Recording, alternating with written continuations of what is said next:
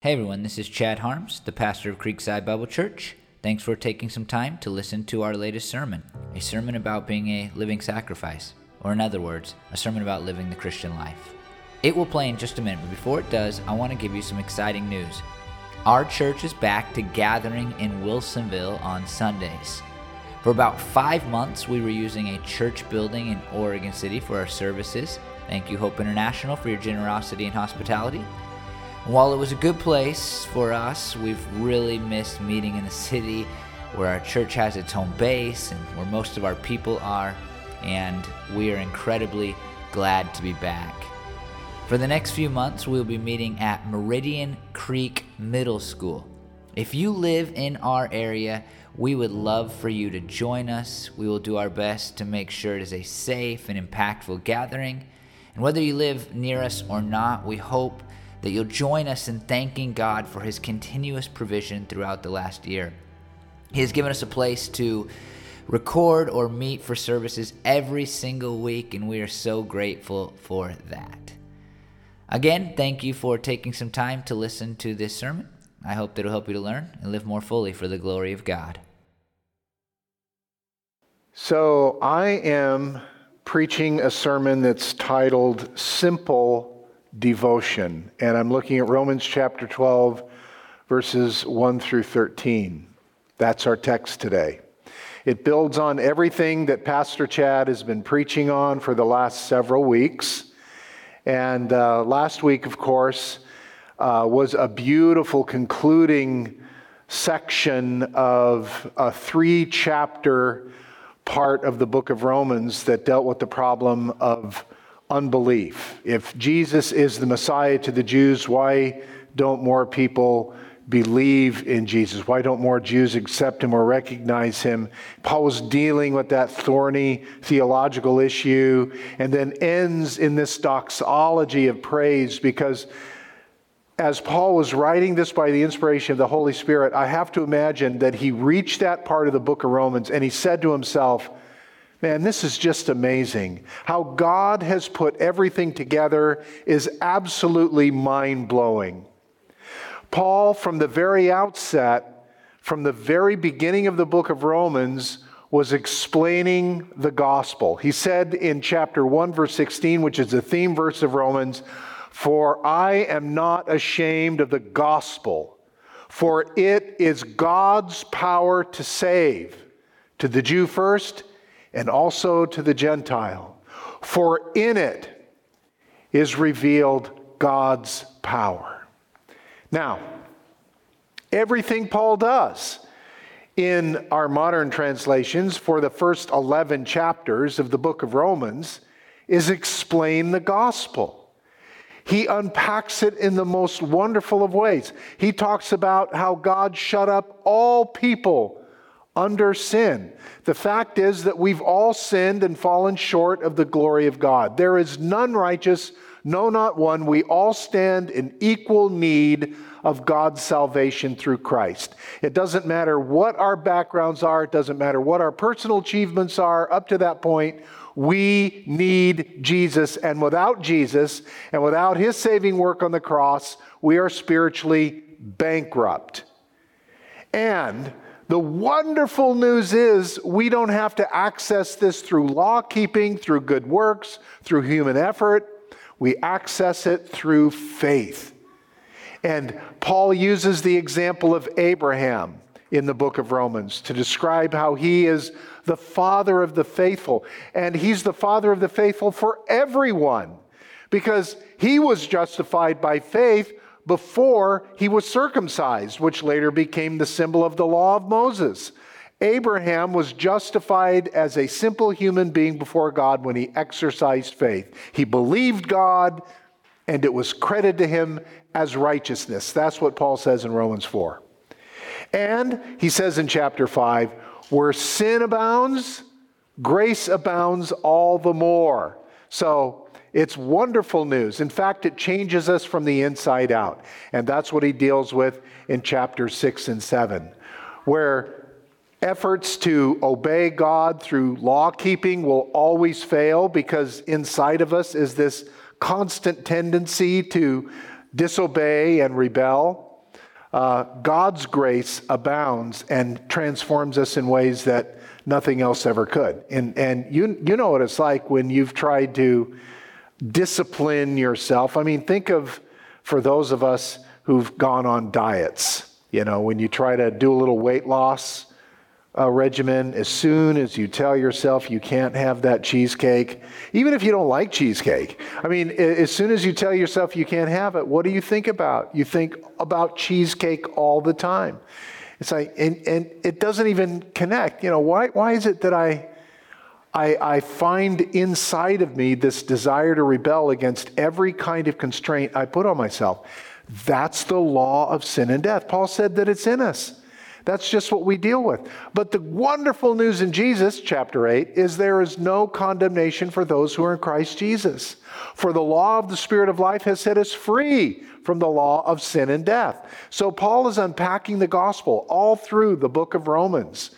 And he gets to chapter 9 and he deals with the problem of Jewish unbelief. He ends in chapter 11 with this glorious doxology, and then he moves into our text today. And I'm going to unpack that in a minute, but I want to just highlight something I discovered this week, just this week, as I was doing research for this sermon. I came across a new phrase. Now, maybe it's not new to all of you, but it's new to me. Complexity bias. Complexity bias. Have you guys heard of that?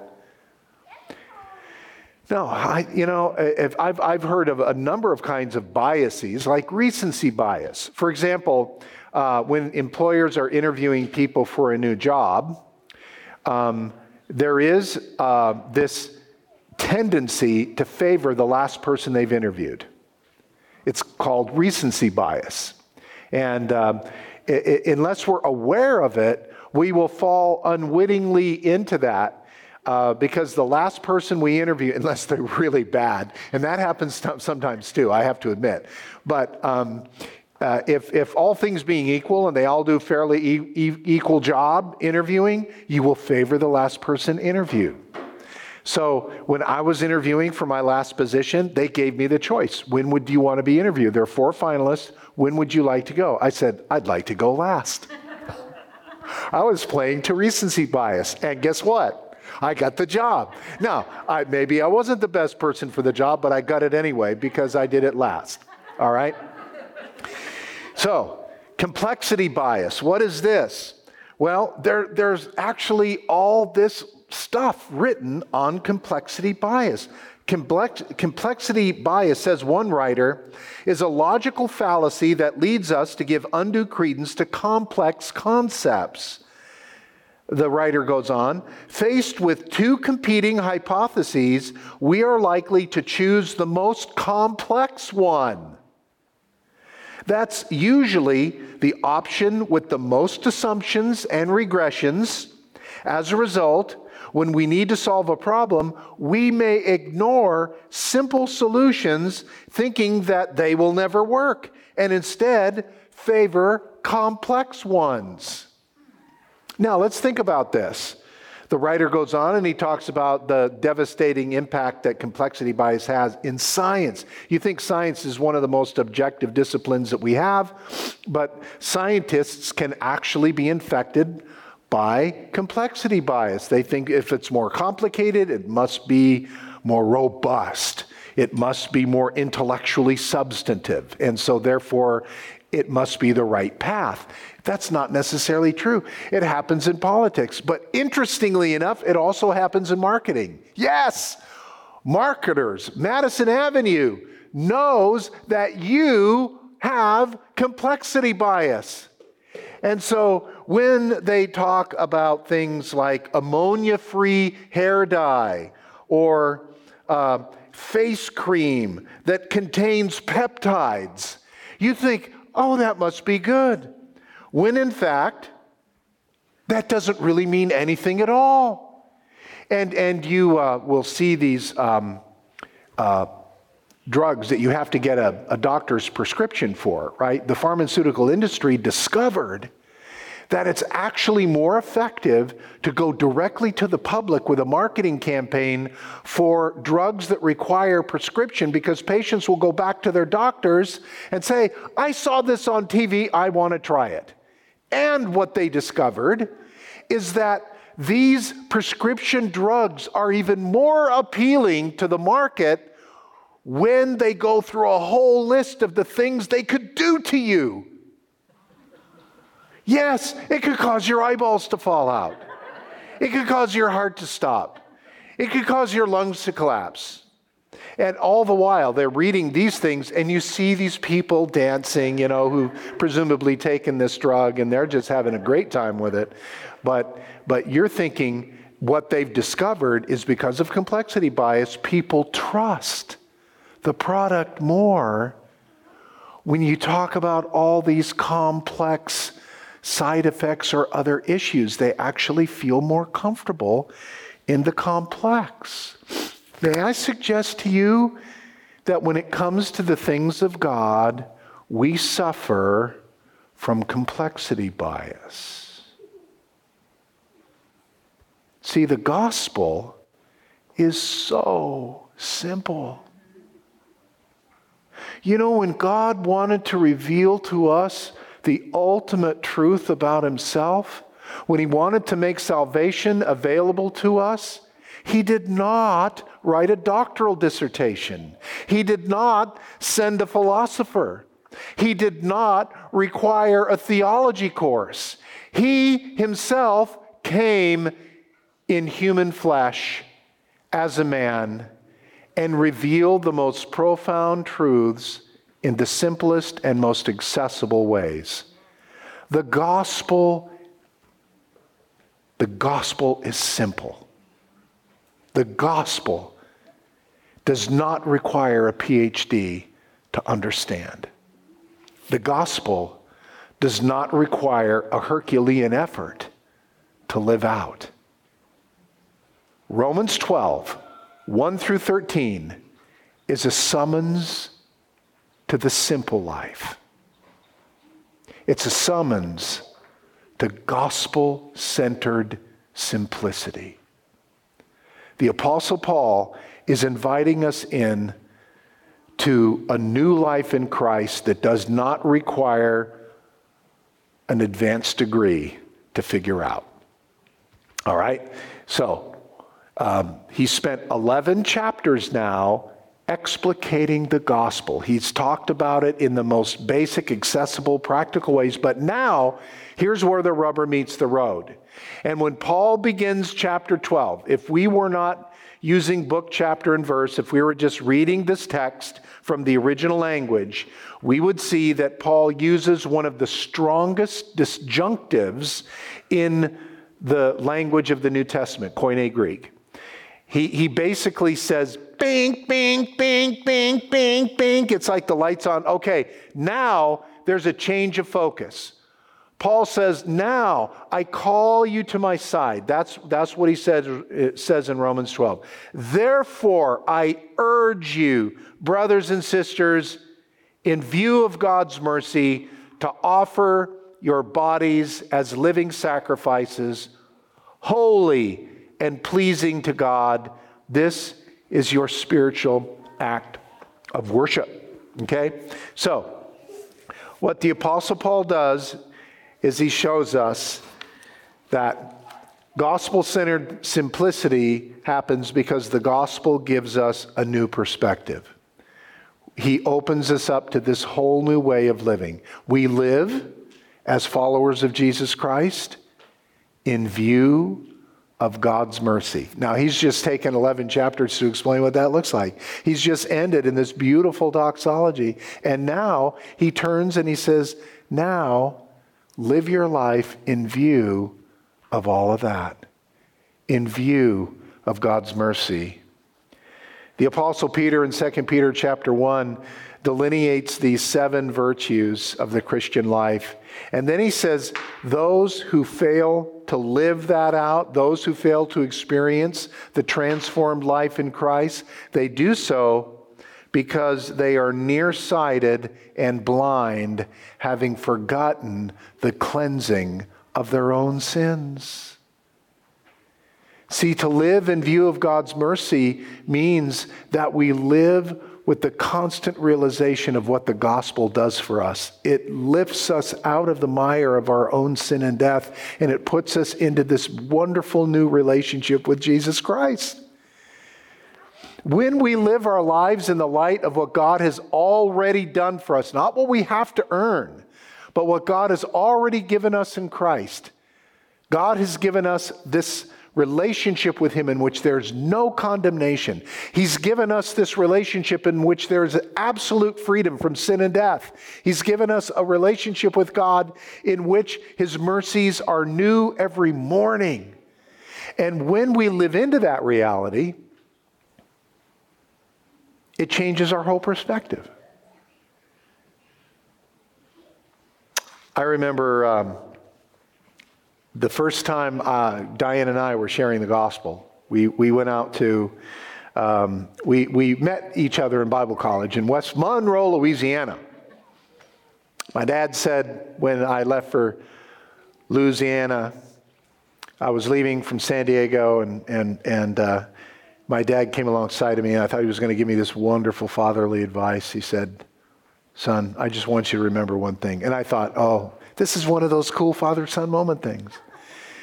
He said, "Whatever you do, don't pick up a southern accent because it'll make you sound like an ignoramus." I thought, what?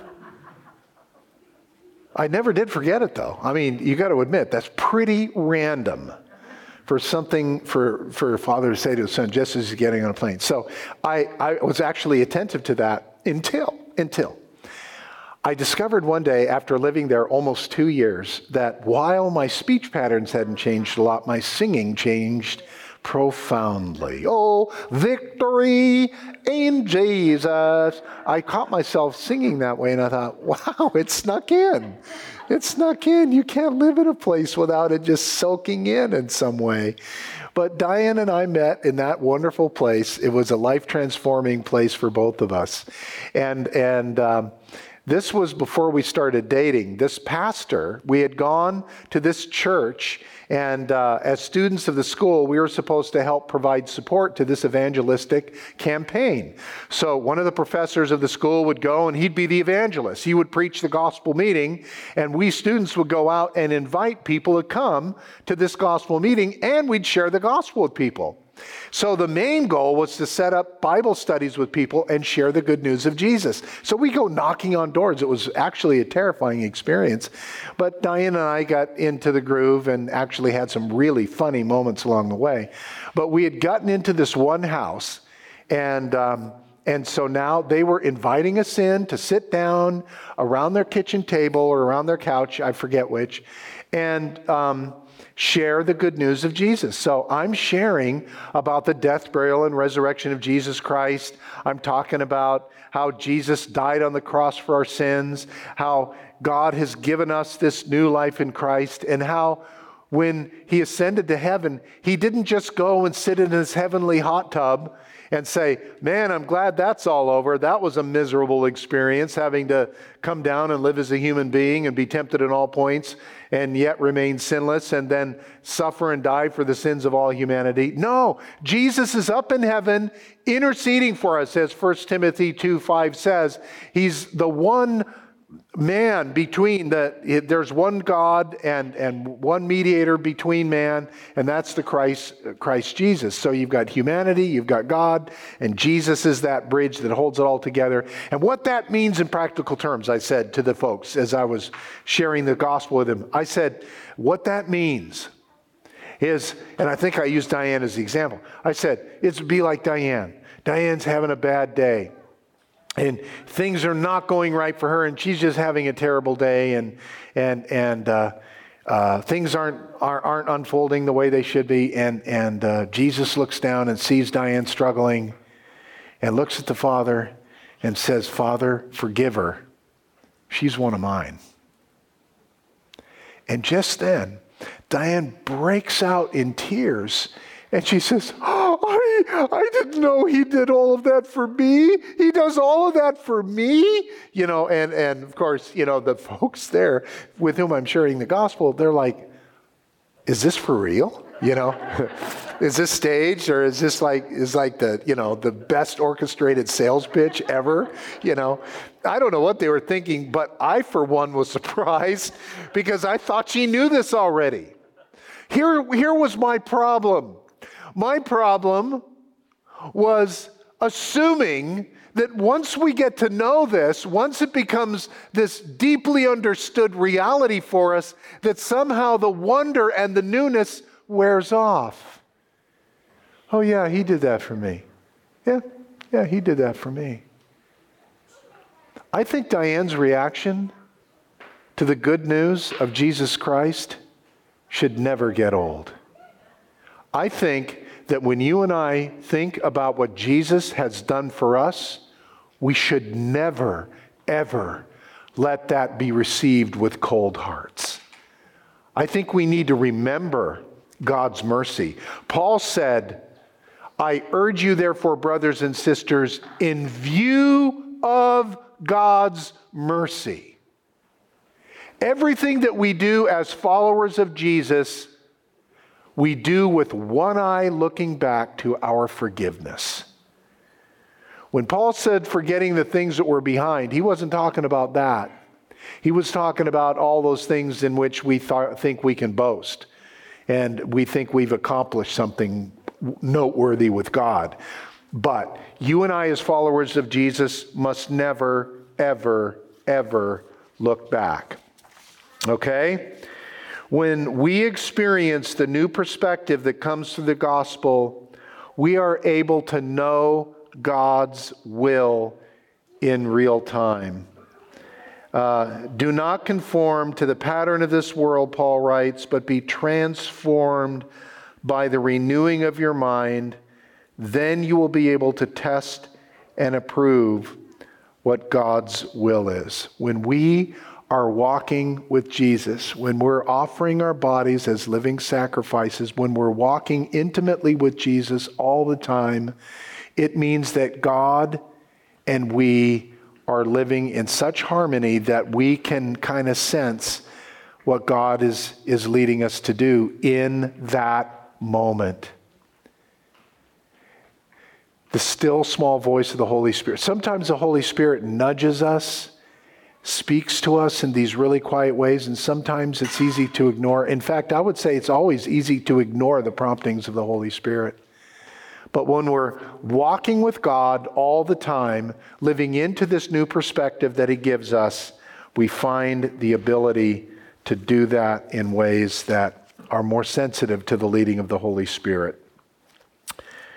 So, as we go on then, what we see is the gospel orients us to a new devotion by giving us a new perspective. But there's another way that the gospel orients us to this simple devotion, and that's by giving us a new people. We see that in verses 3 through 5. Now, Paul says, for just as each of you has one body with many members, and these members do not all have the same function, so in Christ, though many form one body, and each member belongs to all the others.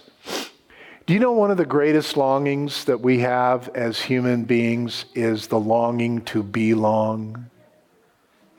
We long to belong. One writer addressing this issue of belonging says that human beings have a fundamental motivation to be accepted into relationships with others and to be a part of social groups. The fact that belongingness is a need means that human beings must establish and maintain a minimum quantity of enduring relationships. Now, that's true whether one is an introvert or an extrovert, whether one is inclined to social engagement or not.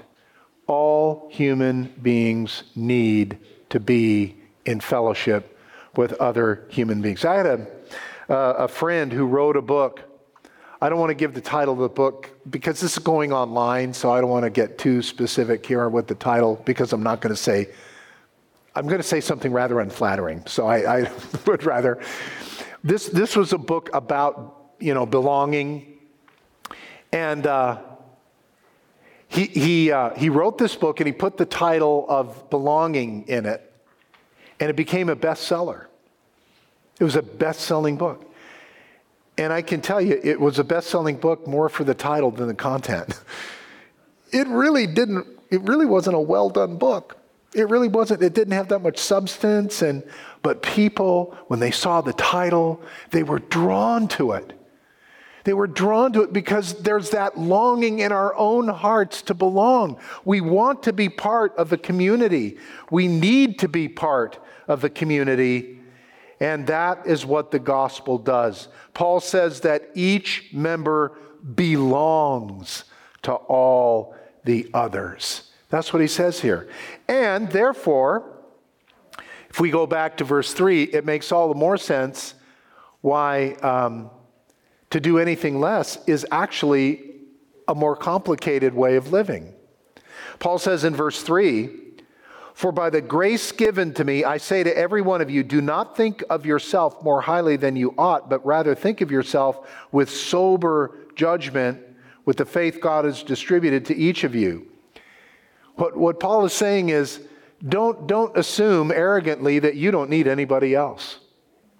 Don't assume arrogantly that when it comes to walking with Jesus in this new perspective, being transformed by the renewing of your mind as you offer your bodies as living sacrifices, don't think that's just an individual affair. If you think you can live your life without being in fellowship with the body of Christ, the church, you're actually inviting more challenges, more complications than if you simply embrace the truth that you belong. Because of your relationship with Jesus, you are rightly related with his body, the church. Ironically, we think that isolating ourselves is an instance of simplicity, when on the contrary, it's not. And there are a lot of people, especially in our culture today, that think that I can worship God just as easily if I go out by myself in nature. I can worship God just as easily, you fill in the blank, what that might be. I guarantee that God in his word is right. We can't live out the fullness of our life in Christ, the fullness of the gospel, and all of its wonderful simplicity without each other and each other's fellowship. So the gospel orients us to simple devotion by giving us a new perspective and by giving us a new people. And in verses 6 through 8, we see that the gospel helps us live out this simple devotion by giving us